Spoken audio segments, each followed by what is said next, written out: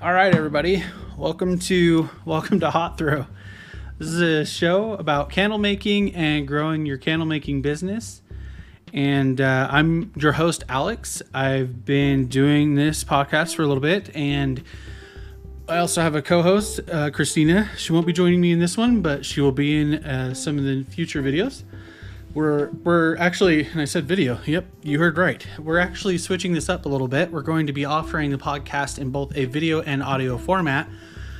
That way, we can share cool stuff like slides, information. We can show you examples of what in the heck we're even talking about. And we think it'll be a better way to be more engaged with our videos and hear from you in what you want to learn about. So let's get into it. Today, we're going to talk about the fastest way to kill your business. And I'll give you a little hint. It has something to do with marketing. Before we get all the way in, before we dive in, I wanted to offer you a free gift. If you're a beginner candle maker and you are looking for some sort of thing to get started, we created this awesome Hot Throw beginner checklist of all the things that you're going to need as a beginner. And it's like a really nice shopping list of like the things that you will need to get the beginner checklist. Visit hotthrow.com/beginner-checklist to download it today. What will kill your business so fast it's not even funny? Doing what large companies do for marketing. One of the reasons why this is a horrible idea is that large companies there's actually two reasons. One is that large companies have different priorities. They start out by like pleasing a board of directors, appeasing shareholders. There's superior biases that you have to overcome. There's a whole bunch of bullcrap bureaucracy in between that. At the very bottom is making a profit. Well, when you're a small business, your freaking priority should be and only be making a profit. That's all we care about. We just want to make a profit. So there's a huge difference there. Not only that, but large companies have a very different marketing budget. And large companies also use their marketing budget in a different way. And we'll get into that. But first, let's talk a little bit about what marketing is. Let's say I create this post. This is from my candle business called Jack Finch Co. Say I create this post and it says our new candles are available on our website, and then a link to our site. Maybe I included an image, maybe I didn't. This is called advertising. This is not marketing, this is advertising. And what that means is we're advertising that, hey, we have something to sell. Sure. On this post, you can also see there's like a little boost button or a little boost slider button, if you want to call it that, a little toggle. If you turn on the toggle and boost the post, that is called a promotion. You're promoting your product or your post so that it's going to be seen by more than just the people in your feed. By turning that on, it's going to show it to more people and get more people hopefully engaged in that post.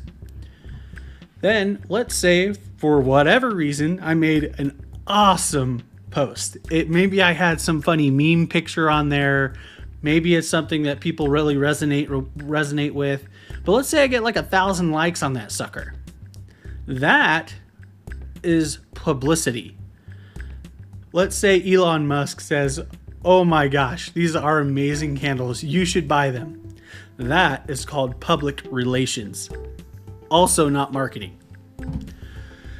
Then let's say they click the link. Great. They got to my website. On my website, I have what the people are buying. I have my product. I have an explanation of the product, the details. I kind of have some sales copy or words to help them like decide which candles are the right ones for them. I have what they smell like, etc.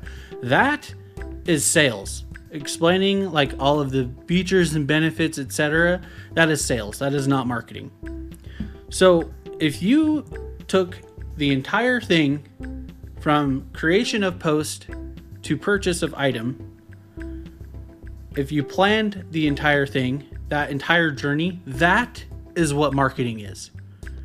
Marketing is the strategy you use for getting your target market to know you, like you, and trust you.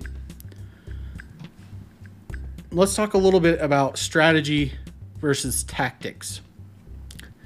Now, tactics, we all suffer from something called shiny object syndrome. Whether you believe it or not, we all do this. Maybe it's not with this specific topic, but like, come on, squirrel, right? Like everybody gets that reference.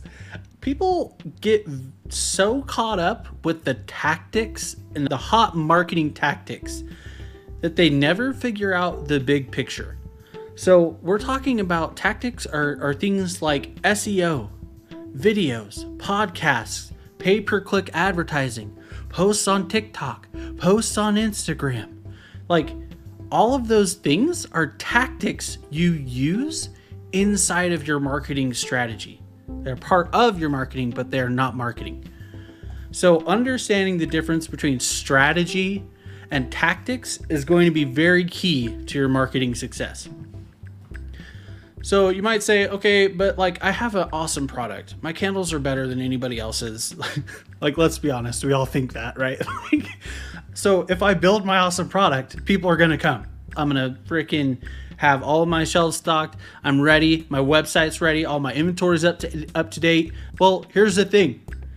If you build it, they will come. That makes for a great movie plot, but like that'll never freaking happen. They won't come, okay?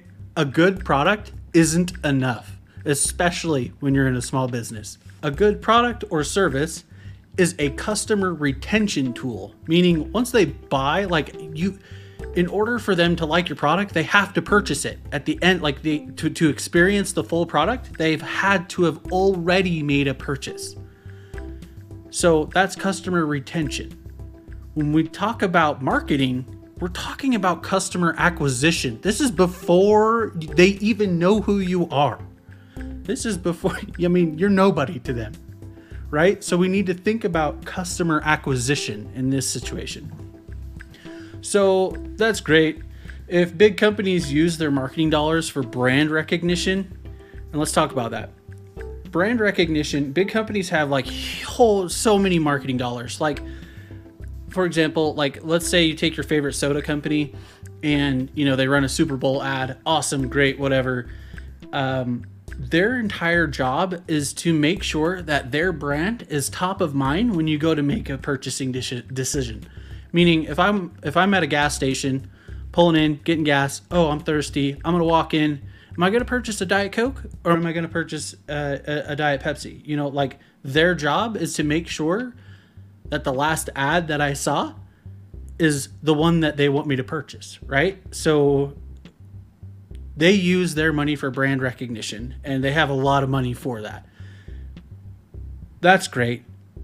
But what the heck do small businesses use their marketing dollars on?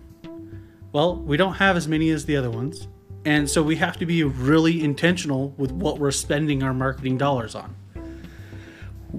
Small businesses should be spending their marketing dollars on direct response marketing. Okay, that sounds really buzzworthy. Like, what the frick does that mean, Alex? Like, come on, give me more here. Well, direct response marketing is designed to evoke an immediate response and compel prospects to take some specific action, such as joining your email list, placing an order, etc. There's 7 key elements of direct response marketing, and we'll kind of go through all of these. We'll unpack them, but the first thing is that it must be trackable, it must be measurable, it must be compelling, it should target a specific audience or niche, it makes a specific offer, it demands a response, and number 7, it includes a follow-up. So let's kind of unpack these a little bit. The first one is that it must be trackable. You, as a business owner, we all take on so much more when you're a small business owner. You become the marketing department. You become the technology department, even when you don't want to be. You become customer service. So these are the things that are going to be important for you to understand. Your ads have to be trackable. You don't have a marketing department to say, hey, go track these ads. You have to know this crap. So you must know exactly which ad and media someone came from. Okay? Second one, your ad must be measurable. Well, if you're tracking that ad, you know how many sales you've received from each ad, from each one. You can measure exactly how effective each ad is because you're tracking. That is why there's step 1, tracking, step 2, measuring. Number 3, your ad must be compelling. You must use compelling headlines and sales copy. Using professional, boring copy is the quickest way to lose a prospect or customer. Like, don't give me the 10% ads or 20% ads. Those do not compel me as a customer. That does not ignite emotion in me to go spend my money on your product. It has to be beyond that. So on top of that, you have to target a specific audience or niche. If you think your target audience or niche is everyone, you're doing it wrong. Okay? You will fail. You need laser-like focus on a narrow target market. This is number 5. Your ad must make a specific offer. We talked about this on number 3. Your ad should make a specific offer. It's not 10%. It's not 20% off all your products. Those suck. Those are boring. It's like buy one, get one free. It's like 50% off. It's 60% off. Or maybe it's, hey, you get a free something in this offer with this ad. You have to make it emotional, right? It demands a response. This is number 6. It demands a response. Your ad should also have a call to action that compels the prospect to do something specific. It also includes a means of response and capturing that response. So for example, if you want to have them sign up for an email list, then you're going to need a way for them to type in their email somewhere. That's the means of response. And then you're going to need that email to be captured and saved somewhere, like a Google Sheet. That's the capturing of the response. This is extremely important. And why I'm saying this is extremely important, an email list is your single most important thing to growing, selling, making money. It should be a core part of your business. And we'll get into that in another episode. And then finally, number 7, it includes a follow-up. Your entire ad should include a follow-up process. Maybe it's asking for a review after they've made the purchase. Maybe it's providing them a candle care guide. It should include a follow-up. I like to automate everything in my business as much as humanly possible because I'm only one person, right? Like if I can make technology work for me, then let's do it, please. I can spend my time on more important things and like taking care of customer service. But an example of this would be, okay, you've purchased my product, your candle's delivered, and now I want to continue to provide value to you. This is a really good way. 1, I can go ask for a review from you, but 2, I can also send you a digital download of my candle care guide. Here's how to take care of my exact candles. And this will make the candle last longer. It'll make it smell better. These things are important. But when you think of a follow-up, you should be thinking of value add first. So we broke those down.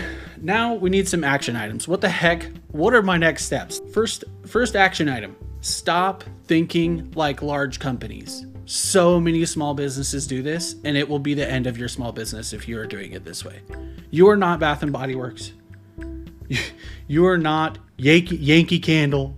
Stop thinking like them and stop doing your marketing like them. Second action item, avoid shiny object syndrome. Just because somebody went and posted on the Facebook groups and said, oh my gosh, I posted one candle video and it went viral and now I have like 1,000 followers or 10,000 followers. Like, that's great. But here's the thing with that. TikTok can be like deleted tomorrow. Like, you're not in control of how TikTok manages its money as a private company. They could disappear tomorrow, and all that work you did with your videos on TikTok is gone. So think about these things. Avoid shiny object syndrome and plan. Plan some things out. Next action step. Write down one thing you can improve with your marketing strategy today that you've learned from this video. And leave it in the comments. If you're on YouTube, leave it in the comments. If you're on a podcast, leave us a comment or a review with your comment on there.